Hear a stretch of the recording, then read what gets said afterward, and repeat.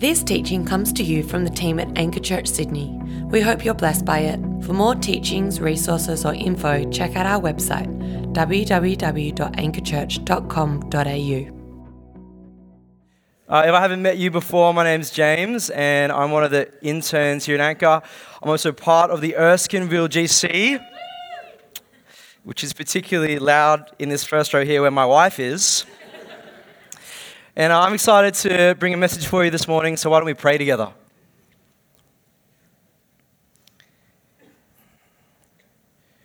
Heavenly Father, we thank you that we can gather together under the name of Jesus. We thank you that you have brought us here this morning to speak to us. We haven't just come here for a religious experience, but you actually want to do something in our hearts and in our minds this morning. So I pray that you would help us to listen to what you have to say to us. And Holy Spirit, I know that you have a message that you want to speak to people in the room this morning, myself included. And so I ask that you would give us listening ears, listening hearts, listening minds to what you would say to us. We pray that you would do this all in the name of Jesus Christ, our Lord. Amen. So a little bit about me. I studied a Bachelor of Commerce at uni, majoring in marketing. And one of the first things that I learnt about, my first year of marketing was the difference between a want and a need. See, need is something of a necessity. It's like something that you kind of require to live. So food, water, housing, clothing on your back. A need is a necessity, whereas a want is somewhat of a luxury. You don't really need it. You kind of think that you do, but you actually don't. So whether it's something like an overseas holiday or a particular brand of car, going out to eat at a nice restaurant, it's not a necessity. And when I got married about 3.5 months ago, I realized that my wife, Katie, she very quickly became somewhat of what I like to call a want alarm for me. And what I mean by that is that very quickly she helped me learn how to discern between the difference between a want and a need. Yeah, it's good. So we might be, we might be out on the way home after a night out with some friends, and we'll be driving down Victoria Road, and we'll see those yellow arches come up that are so inviting at that time of night. And I'll turn to her and I'll say, "Babe, can we get some nuggets?" And she'll look at me and say this question, "James, do you really need it?" Or, maybe you can relate to this. We'll be in this shopping mall, Westfield. Mall of you're American. I'm not American, so I don't know why I said mall. But you'll be in the shopping center, and we'll be walking through, and this pair of sneakers will catch my eyes from the display window. We'll go into the store, Foot Locker. I'll pick them up, hold them in my hand. So beautiful. And just kind of look at them, feel the weight of it. And as I turn my head over to look at Katie, she'll look at me, and that question, "James, do you need it?" Well, when we got married, we moved into our apartment. We were doing some shopping at JB Hi-Fi for some electronics, and PlayStation 4 caught my eye. So we were walking down the aisle, and I lingered there just long enough for her to know what I was thinking. And she didn't even ask me the question. She just looked at me, and that look had those 5 words in it. "James, do you need it?" And the thing is, it's kind of funny because she's asking me this question, but I kind of feel like it's not really a genuine question. It's kind of like she already knows the answer that she wants me to say. "James, do you need that?" No, okay, I get it. I don't need the nuggets or the shoes or the PlayStation 4.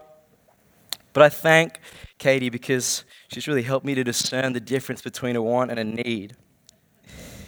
And in our Western consumerist culture, I think sometimes it can be difficult for us to discern the difference between what we want and what we really need. And when it comes to the church, when it comes to this community, Anchor Church, when it comes to your brothers and sisters in Christ, you might find yourself asking, am I really needed? In a church with this many people, am I really needed? When I don't know what I have to offer or how I could serve or how I could contribute, am I really needed? And what I want to put to you this morning is that when it comes to each other, when it comes to us as a community, as the body of Christ, as family under Jesus, the truth is that you are so needed. We're going to get a little interactive this morning, so turn to the person next to you and tell them, you are needed. Come on. That's right. You are needed. You're needed. Man, some of you said a lot more than that. You're needed by your brothers and sisters in Christ. Your presence, your activity in each other's lives, that is a necessity. It's not an optional add-on. It's not a luxury. It's not a bonus. It's actually a need. You're needed. And so last week we started this 2-week series, as Hope said, on needy and needed. And Mitch taught us from the Word and reminded us that, we're actually needy people. Despite the fact that culture interprets this as a sign of weakness, despite the fact that culture says that it's undesirable to be needy, the Bible actually teaches that we are needy both spiritually and relationally. We're spiritually needy because we need God to make us right with Him, and we're relationally needy because the Bible teaches that we were designed in the image of a relational God, and so we actually need relationship and community. And we heard that we can find comfort in our neediness. I don't know if you remember, but Mitch taught us that spiritual neediness isn't something to be afraid of. It's actually a good thing because we can be vulnerable with God. It's not dangerous to be vulnerable when it's with God. And we heard that we can find comfort in our relational neediness because it's actually a positive thing. And more than that, I would say that it's a beautiful thing.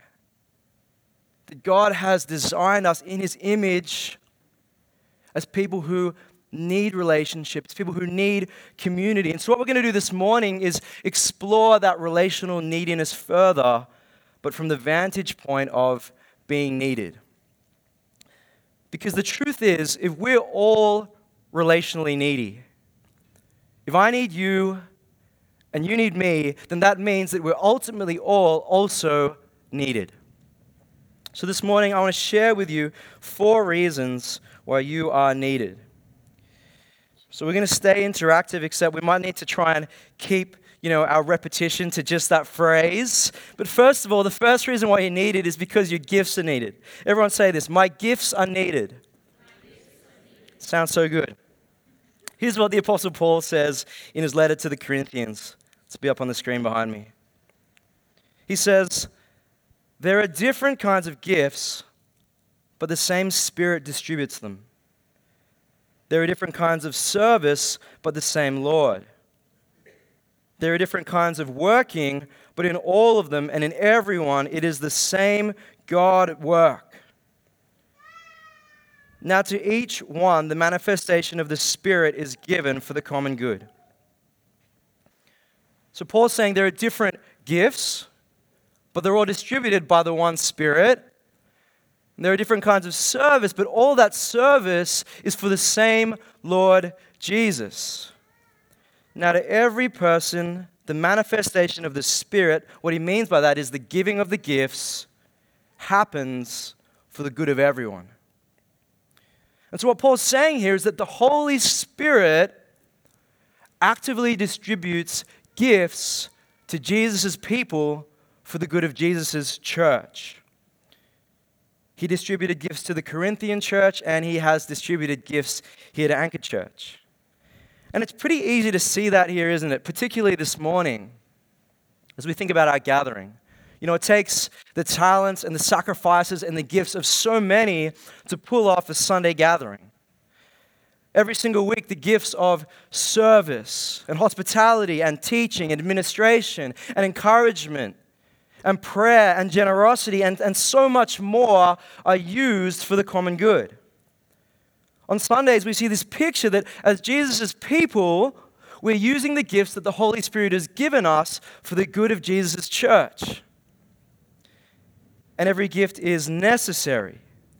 Every person who exercises their gift to make our Sunday gatherings happen is a necessity. It's why if you read chapter 12 of 1 Corinthians in whole, Paul uses this metaphor, this imagery of the body, because every part of the body is necessary. You know, I've got a pretty bad knee. I tore my knee playing basketball maybe 3-4 years ago. I can't really sprint anymore. I can't jump. I can't play basketball. I can't pivot. Every part of the body is necessary. But you know, church isn't just an event to attend. And the heart and soul of Anchor isn't just our Sunday gatherings. Because we, collectively as the people, we and not this gathering, are Jesus' church. That's what the Bible teaches. And so we need more than just the gifts that are exercised on a Sunday. And so what I'm saying is that the Spirit has distributed gifts among us for more than just our Sunday gathering.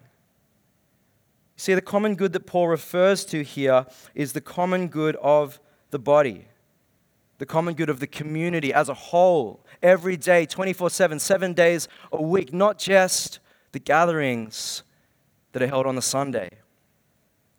And so I want to pose this question to you. What gifts has the Holy Spirit given you? What gifts has the Holy Spirit given you for the good of the body? What has God put on your heart? What has the Spirit made you passionate about? What contribution can you make for the common good of the body?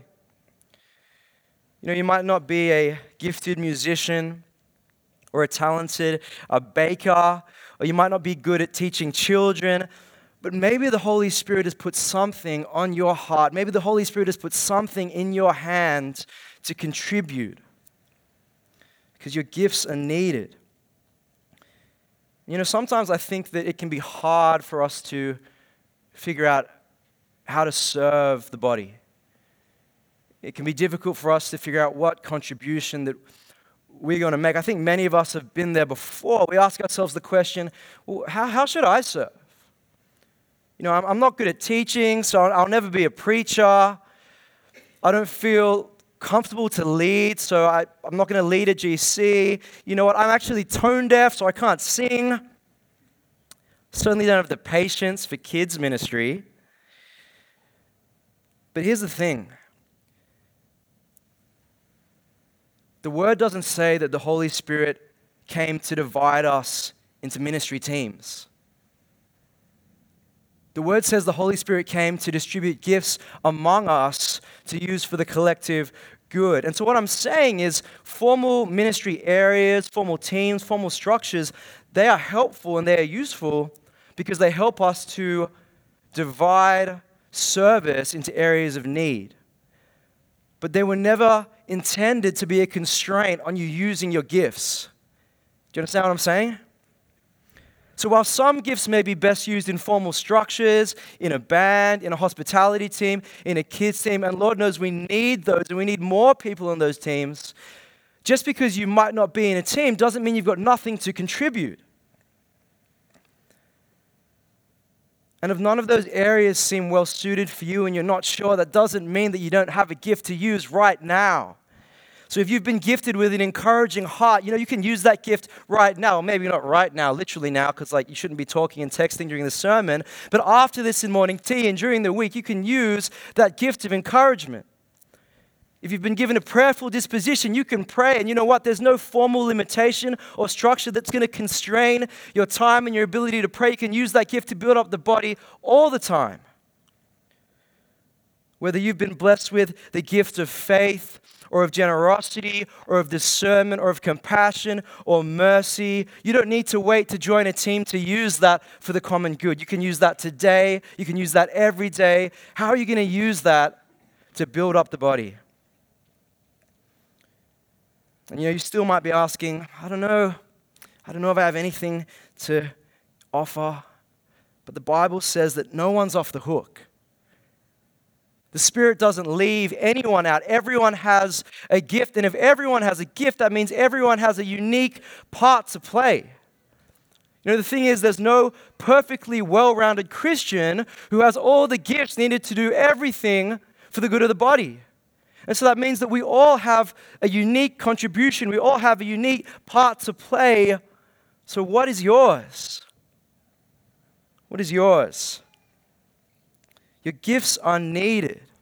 Secondly, your presence is needed. Everyone say that. My presence is needed. You know, when I was in first year uni, I'd been away from Christian community for a couple of years, and I came back and I joined actually my first kind of small group as an adult. And I remember turning up on a Wednesday night to the first group of the year, and my leader, he sat us all down. He gave us a bit of a pep talk, and he said, you know, the degree to which you grow spiritually from this group this year, you know, if you want to grow, if you want to get stuff out of this group, it's going to be the degree to which you put in. Sounds cliche, but, you know, cliches are cliches for a reason.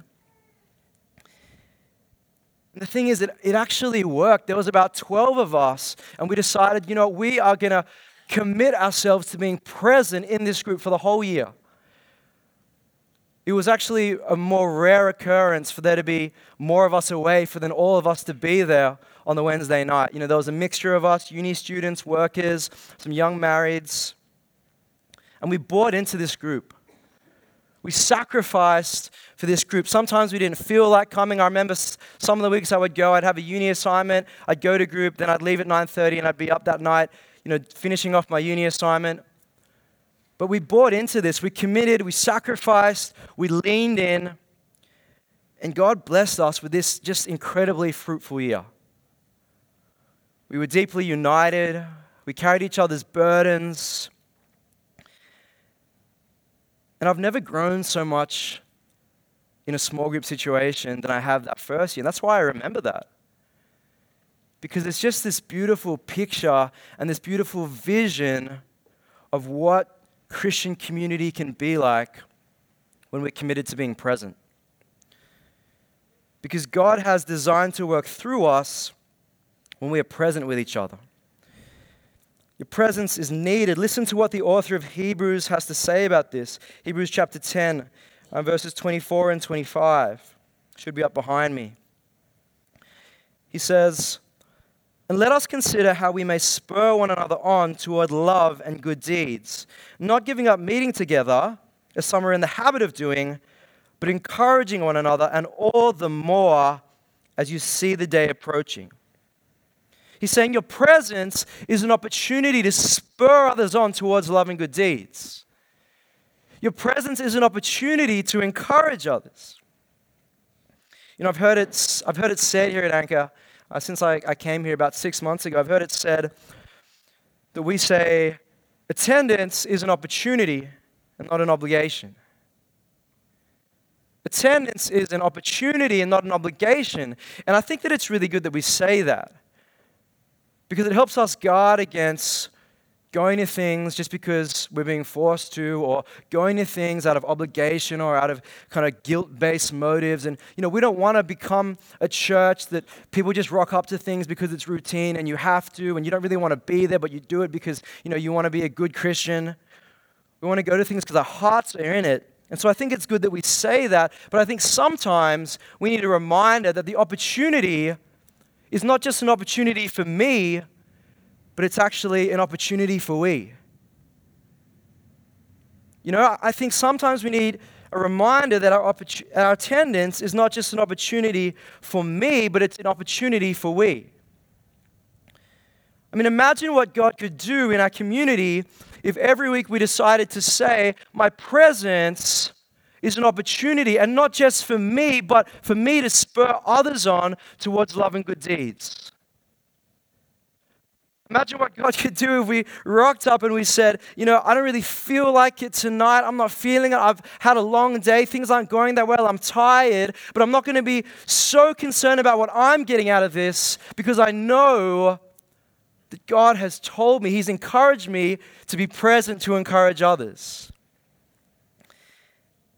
And you know the beauty of this other person's centeredness in our presence is that if I'm showing up to encourage you and you're showing up to encourage me, guess what?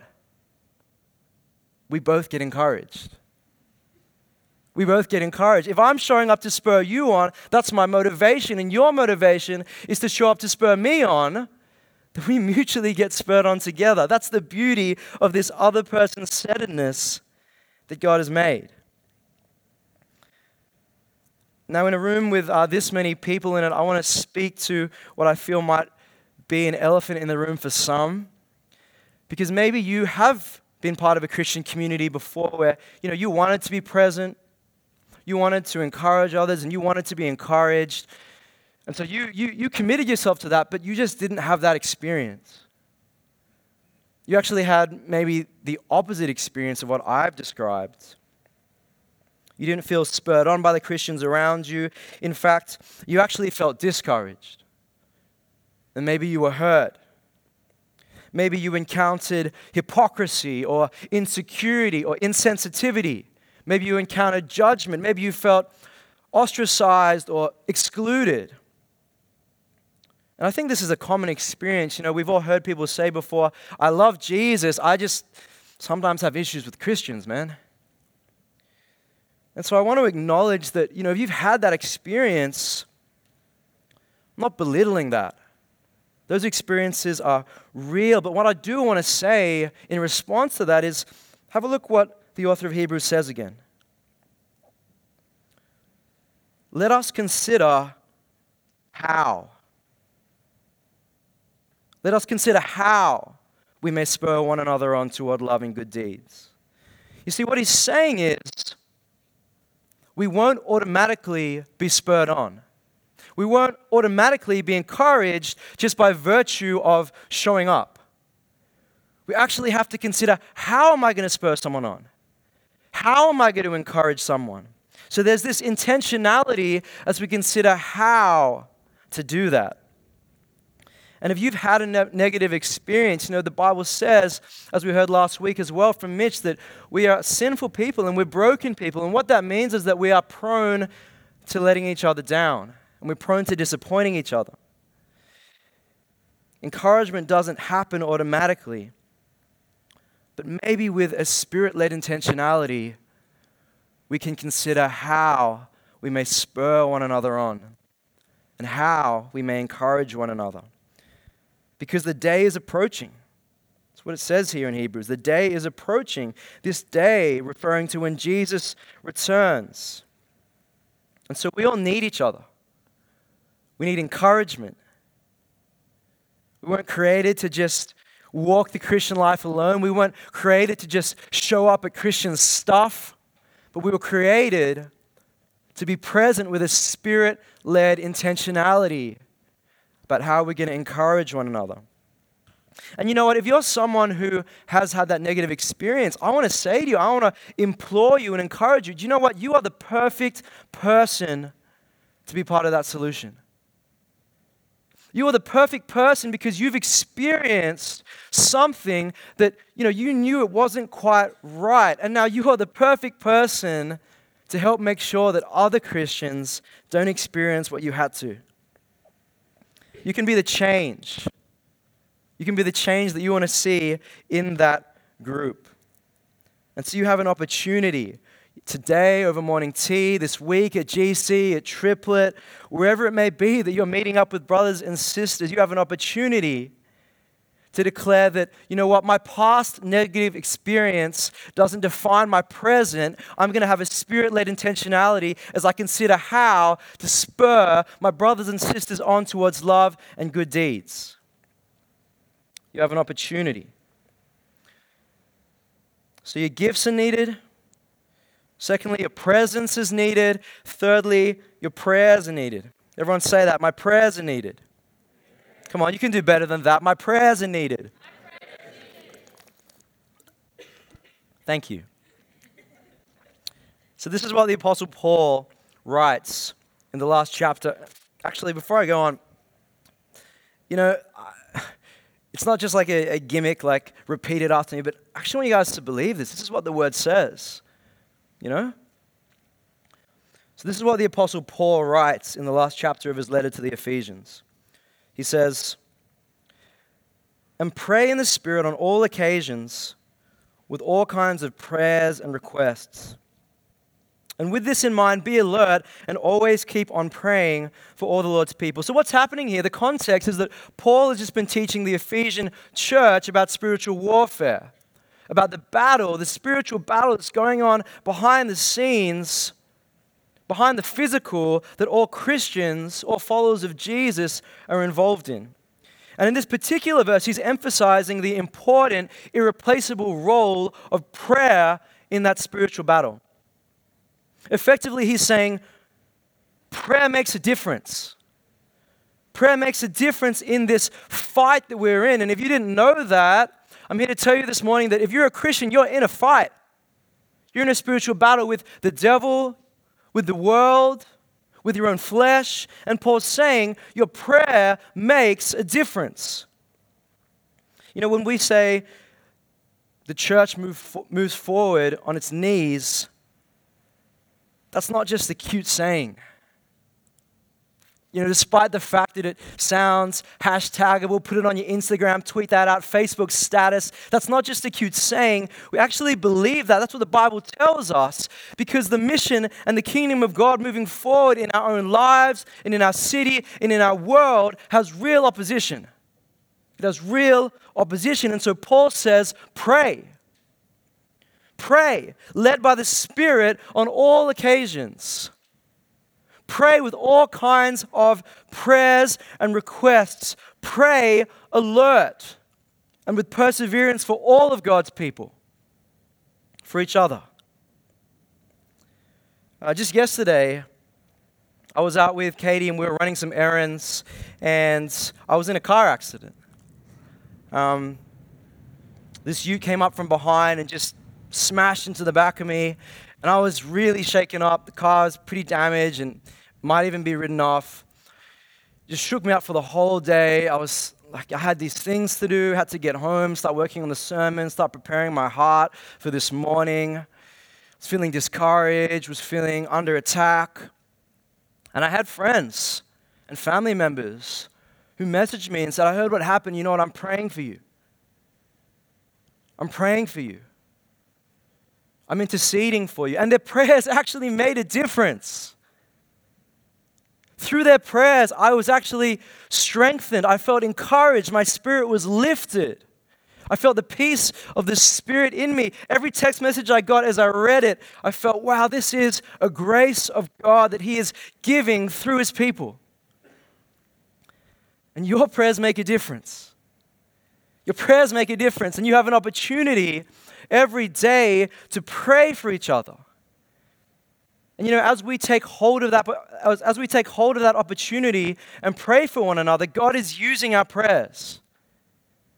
He's using our prayers within our family as we pray for our brothers and sisters. He's using it for protection. He's using it for provision. He's using it for peace. God is using your prayers for His purposes in someone's life. Your prayers actually work. Did you know that when you pray for someone, you're doing ministry? You're ministering to them. You're asking God to do a work in their life for their good and for Jesus' glory. And it's so important to know that, because sometimes we think that it's only those with titles who do the ministry. You know, the pastors, the staff, the interns, the GC leaders. If you have an official title, then you're someone who does ministry. But actually, that's not true. Earlier in Ephesians, this is what Paul says.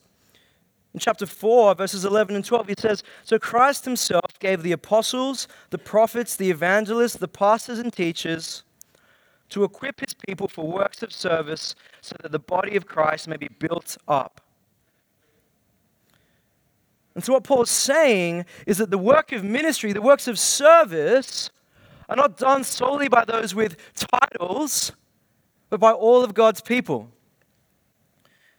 In fact, the purpose of pastors and staff interns and GC leaders is to equip the body so that holistically the body does the works of service and builds itself up. You know, my friends who prayed for me yesterday, my family members who prayed, they didn't have a title.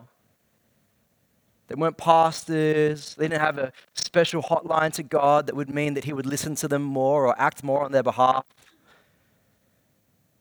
The only title that they had was brother in Christ, sister in Christ.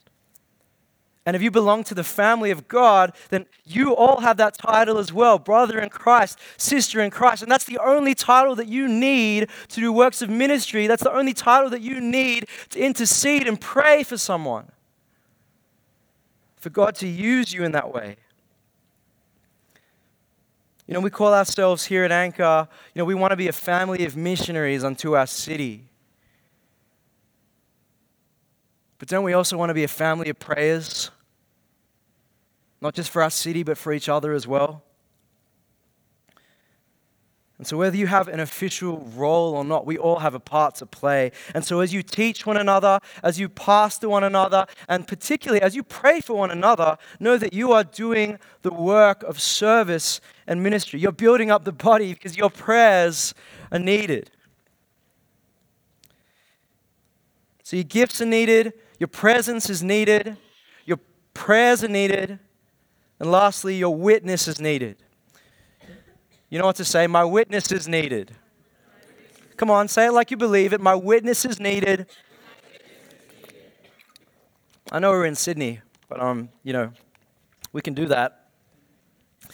So I want to tell you about LeBron James. Any NBA fans in the house? Yeah, come on.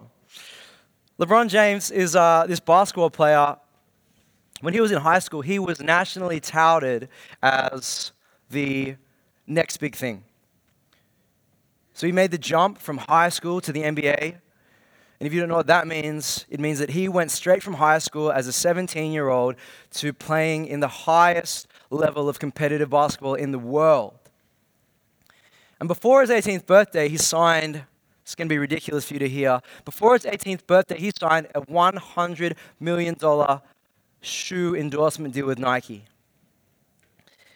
I know, it's crazy. And the first campaign they did was this campaign called Witness. And so basically they hung up these big billboards on buildings and on bridges and on stadiums all throughout Cleveland, which is his hometown and where he played. And it was a photo of him, and he was wearing his jersey. He had his arms stretched out like this, and the word witness above his arms. And the concept of this campaign was that we're all witnesses to LeBron. We're all witnesses to his greatness. We're all witnesses to the ascension of this amazing man. This historic moment. People are going to talk about what he's done. People are going to talk about his mighty deeds. People are going to talk about his amazing performances. And it was a fantastic marketing concept. It was very effective because the idea was we're all witnessing this. We're all seeing that this guy is special. There's something about him. He's doing stuff. We're all testifying of. We're all seeing it. And when it comes to the body of Christ, to the family of believers, we're all witnesses of Jesus, of his legacy, of his greatness, of his life, of his death, of his resurrection, of his ascension. And most importantly, we're all witnesses of the fact that the Father sent him into our world to die for us. As it says in 2 Corinthians, God made him who had no sin to be sin for us, so that in him we might become the righteousness of God. And this is what we believe. We're witnesses to this fact that God sent Jesus into the world. Though he was sinless, he took on our sin. He took on our sin and died in our place so that through him, by trusting in what he's done for us, we might be righteous, which means that we might have right standing with God. And not just right standing, but relationship. Relationship with God. Adoption into His family, the presence of the Spirit in our lives. We are accepted, we are delighted, and we are dearly loved. We are empowered and gifted, and we have peace. We have joy. And if you're here this morning and you don't know Jesus, you might be a skeptic, you might call yourself an atheist, or maybe you thought you knew God, but actually you're just doing a whole lot of religious stuff. Here's what you need to know. Jesus died for you so that you can know God. He died for you so that you can have eternal life. And if you trust in what He did for you, dying on that cross and rising to new life, then you can have life, an abundant life, relationship with God. And that's what we believe. That's what we're witnesses of. But for those of us who do trust in Jesus, we also need each other's witness every day. We need each other's witness to know that the good news isn't just true, but it's true for me. Because I think, we have this thing sometimes, it's called good news selectiveness.